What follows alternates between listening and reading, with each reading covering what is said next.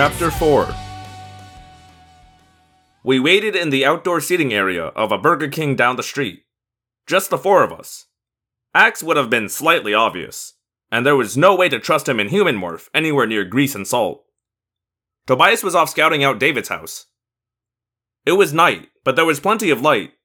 Cars driving by, a weird glow from the used car lot across the street, and the big Burger King sign itself. It was chilly, so we were dressed warmly.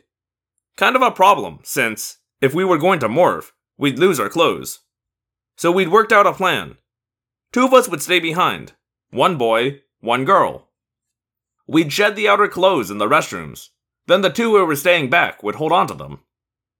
It is so annoying not being able to morph outer clothing. Short French fry stays here, I said. I broke 2 French fries in half. I put 1 short fry and 1 long in my fist. Alright, Jake, grab a fry. He pulled out the short one. Looks like I'm going and you are pulling bathroom duty, I said cheerfully. Cassie and Rachel drew too. Rachel won. Or lost, depending on your point of view. You and me, Xena, I said. Rachel arched one eyebrow at me. You know, if I'm Xena, what's that make you? Hercules, obviously. I was thinking more Joxer. Isn't that the annoying weenie who hangs around Xena? Okay, that does it. I stuck my elbow up on the table, arm upright in the arm wrestling position. Let's go, come on. Let's settle this once and for all. Jake yawned. Shouldn't we have a pair of live scorpions to make it interesting? Rachel grinned and stuck her arm up alongside mine. Our hands clasped. I pushed. She pushed. And then... Ow! A sudden sharp pain in my knee. An instant later, my hand slammed down on the table. You kicked me! She kicked me under the table! Jake! Your cousin kicked me! Rachel laughed. Who cares how you win, as long as you win? Cassie rolled her eyes. You don't really believe that, Rachel. No, wait a minute. You probably do. Good grief, the two of you off alone on this mission? Jake muttered. Instead of Dumb and Dumber, it's crazy and crazier. Rachel and I looked at each other, and both burst out laughing. Crazy and crazier, Rachel repeated, deliberately laughing crazily. Yeah, but which of us is which? I looked up and saw a kid walking toward us. He was carrying a burger bag. I got serious in a hurry. Eric, I said to Jake. Eric King is this kid who used to go to our school. At least, that's what he looks like, acts like, and sounds like. But every part of Eric you see is a holographic projection. The real Eric is inside the hologram. The real Eric is an android. Eric is one of the Chi, a very, very old race of androids, created by the long-dead Pemalites. The Chi are unable to commit any violent act, despite being frighteningly powerful. But they hate the Yeerks and love humans. Or, actually, they love dogs. And they love humans because we love dogs too. Another long story. Bottom line is that the Chi are allies of ours, who are amazingly good at infiltrating the Yeerks. Hey, Eric, Jake said calmly. Rachel nodded. Cassie smiled. Hi guys, what's up? Eric said, sounding exactly like any normal kid, rather than a robot so old he helped build the pyramids. Not much, I said, cutting off Cassie before she could explain what we were up to. We trust the Chi, but there's no point giving out any more information than is necessary. I'm suspicious by nature. What's up with you, Eric? Jake asked. Eric took out a Whopper and unwrapped it. He took a big bite and chewed it. I knew that, in reality, the food would simply be incinerated inside Eric's android body. No cheese? I asked him. He shook his head and grinned. I try and keep my fat intake down. Yeah, right. You want to live to the ripe old age of, what, 1 billion years? Eric laughed again. Then he put down the burger. Something big is happening. No one knows about this yet. It's not going to be announced publicly till it's all over. For security reasons. What's happening? Rachel asked eagerly, leaning forward. Oh, nothing much. The android said coyly. Just a summit meeting right here in town. The presidents or prime ministers of Britain, France, Russia, Japan, Germany, and the United States are all coming here to figure out what to do about all the problems in the Middle East. Uh-huh, Rachel said, unimpressed. So? It's the ultimate target, Cassie said. The leaders of 6 powerful nations, all in one place at one time? Right here, where the Yeerk invasion is strongest? Jake leaned closer to Eric. You have any reason to believe the Yeerks are thinking about going after all these guys? Eric nodded. The planning is underway. The presidents and prime ministers start arriving day after tomorrow. They'll be staying at the big Marriott resort down the coast. This could be an opportunity, Cassie said thoughtfully. If we could reach these leaders somehow, show them, prove to them what's happening. I mean, the Yeerks could be totally exposed. And on the flip side, if the Yeerks make controllers of these guys, that's the ball game.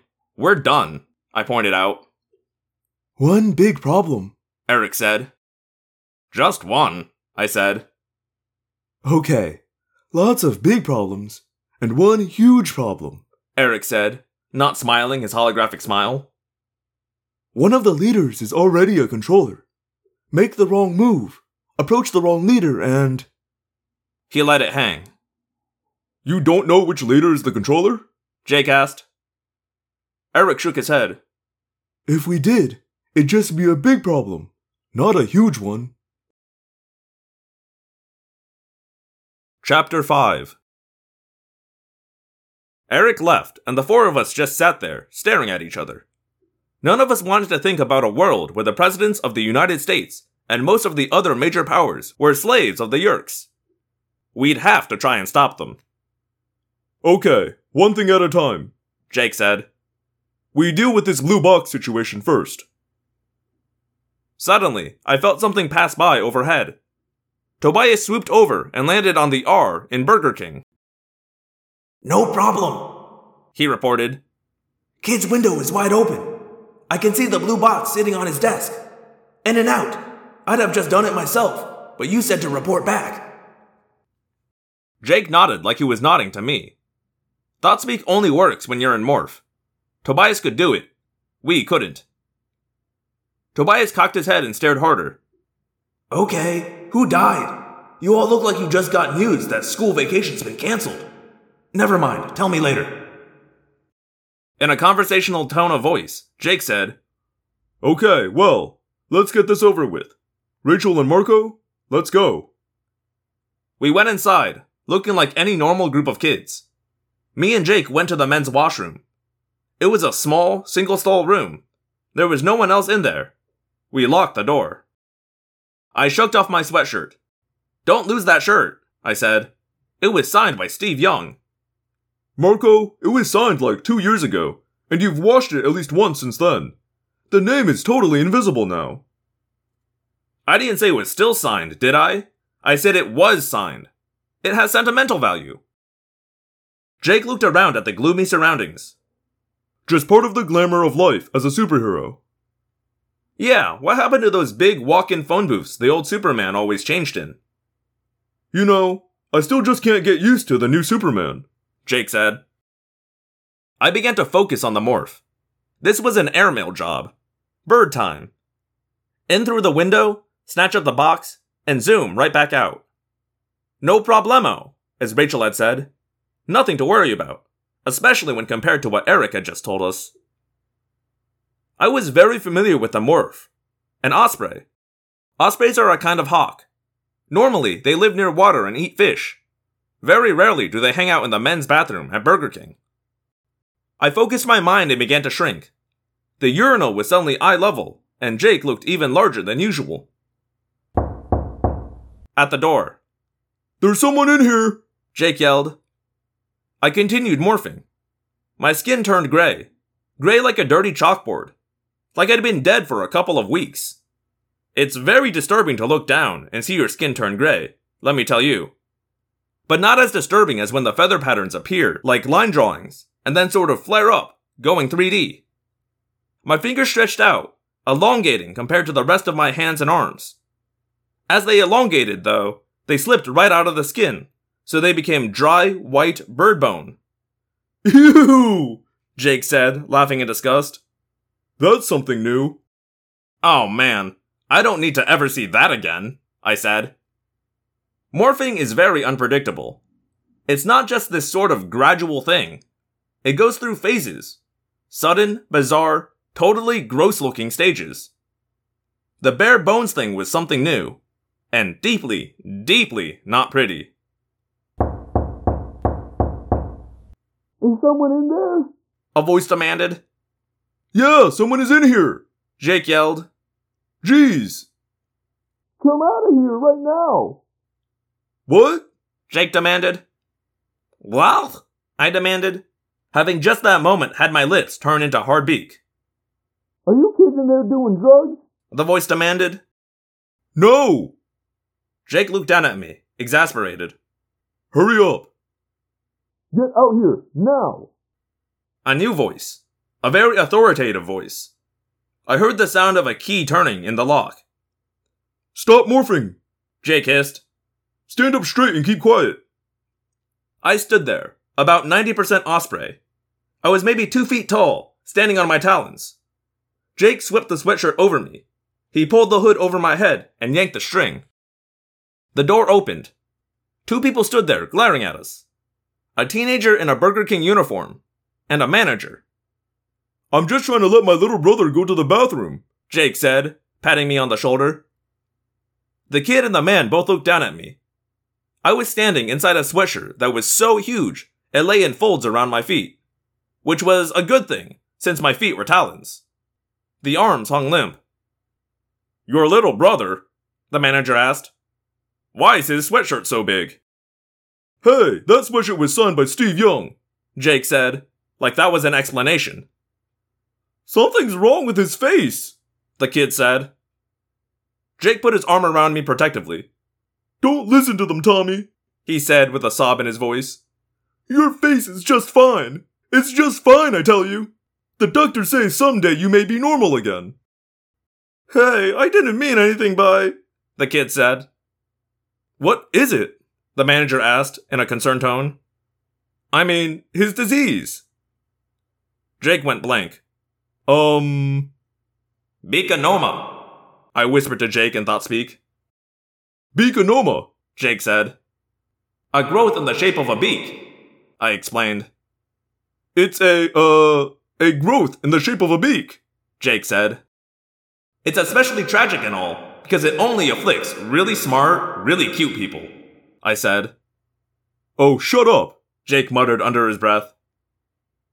Jake hustled me away, as fast as I could walk on talons while wearing a massive sweatshirt. Chapter 6. David lived in a basic kind of home. 2 stories, a lawn, a backyard with a barbecue, and a rusty swing set. Also, a pool. I was instantly jealous. I don't have a pool. He had one of those upstairs bedrooms. Tobias, Rachel, and I zoomed past the house at an altitude of 50 feet or so. I could see why Tobias doesn't like to fly at night. In the darkness, hawk eyes aren't much better than human eyes. And after the sun goes down, you start losing thermals, the warm updrafts that make flying easier. So it was hard flapping to cover the few blocks from Burger King to David's house. And talk about confusing. You ever tried to tell one house from the next at night? From 50 feet in the air? Not easy. But the pool was lit, and in fact, David was in the water, swimming back and forth. His room was brightly lit, which helped us see, and I easily spotted the blue cube on his desk. Okay, I'm going in, Rachel said. I don't think so, Tobias said. You're too big in that bulky eagle morph. You can't fly through that window. Me and Marco had better go. Oh, man, Rachel complained. But even she could see Tobias was right. Give us a warning if David gets out of the pool, Tobias said. Then he spilled air from his wings and stabilized on a glide path straight for the bright rectangle of the window. But I managed to get out ahead of him. Ha! I said. Marco, careful if you're going first. You'll need to flare as soon as you pass the windowsill. I mean instantly, or you'll smack the far wall. Hey, I'm not as experienced as you are, Tobias, but I'm not a complete idiot. No, you're an incomplete idiot. Rachel called down helpfully. I zoomed, down through the night, aimed straight for the window. It was cool, like what it must be like to land a jet on an aircraft carrier at night. Just a little glowing target in the darkness. Make sure you stay clear of that stick, Tobias said. He was just 6 feet behind me. What stick? I asked. And then the window was suddenly right in front of me. It was a trick of the light. It had seemed further away. I tried to slow down, ready to flare once I was in. And then I saw the stick. The stick that was propping the window open. Thwack! My left wing hit the stick. What? I yelled. Blam! The window fell shut with a horrendous slam. Bonk. Tobias hit the closed window. Bonk! I hit the wall, too distracted to flare. I hit. I fell. I landed behind a dresser. I was wedged in a space about 3 inches, unable to move. All I could do was slowly slither down to the carpet. Tobias! Rachel cried. I'm okay, Tobias said. Professor Plum did it in the conservatory with the candlestick. Tobias was alive, but he must have hit fairly hard. He seemed to be reliving a game of Clue. I wasn't exactly in great shape myself. I scooted sideways, inch by inch. Meow. Uh-oh. I scooted faster, desperate to get out from behind the dresser. I felt something batting at my exposed talons. I knew what it was. One wing free, then my body, and then... The kitty said. The very big kitty. The big gray tabby, with its mouth drawn back from needle teeth. Good kitty, I said. Good kitty. The kitty didn't like big birds in its bedroom, and it really didn't like big talking birds in its bedroom. Meow, Kitty said, explaining its feelings to me. Miss Scarlet? Was it Miss Scarlet with the plum and the professor? Tobias wondered. Marco, get out of there! Rachel yelled. I saw a cat! Yeah, I kind of noticed him, I said. We've all seen house cats. I've seen lots of house cats. But they look radically different when you're a bird. Even a big, tough, predatory bird. Slash! The cat swiped at my wing, claws extended. Okay, Mr. Kitty, you want to do this? You want to throw down? Fine, I'll kick your butt. Mr. Kitty was not impressed. Mr. Kitty jumped. He went from being 2 feet away to being 0 feet away in just about a billionth of a second. Ah! I yelled. Meow! The cat said. Suddenly, it was a wild tangle of claws and talons and beaks and teeth. And I swear, we must have looked like one of those cartoons where Bugs Bunny and Yosemite Sam are fighting, and all you can see is swirling dust and cartoon stars. We fell apart, glaring and panting at each other. I had gotten in a few good hits, but Mr. Kitty was fast. And Mr. Kitty had clawed my belly down to the skin, bitten me in the neck, wing, other wing, and left leg, all in approximately 6 seconds. I wasn't up for a second round. I did not want my obituary to say, died from injuries sustained while battling a fat house cat. That would be embarrassing. I could demorph, or I could escape. Out through the shut window? No. Through the closet door? No. Which left demorphing. Except, right then, Rachel decided to rescue me. Crash! The window exploded. In blew a rock, followed by a massive bald eagle, wings folded. She flared, her wings practically stretched from wall to wall. She landed on the bed. Row! Mr. Kitty said in a very surprised voice. Come on, let's bail! Rachel yelled. And that's when the door slammed open. In came David.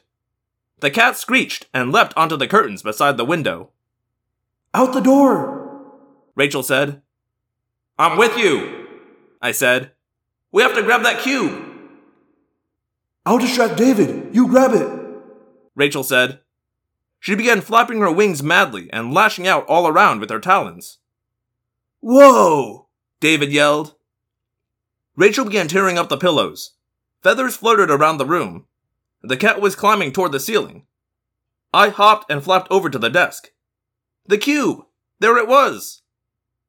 David lurched to the desk like he was going to attack me, but instead, he yanked open a drawer and whipped out...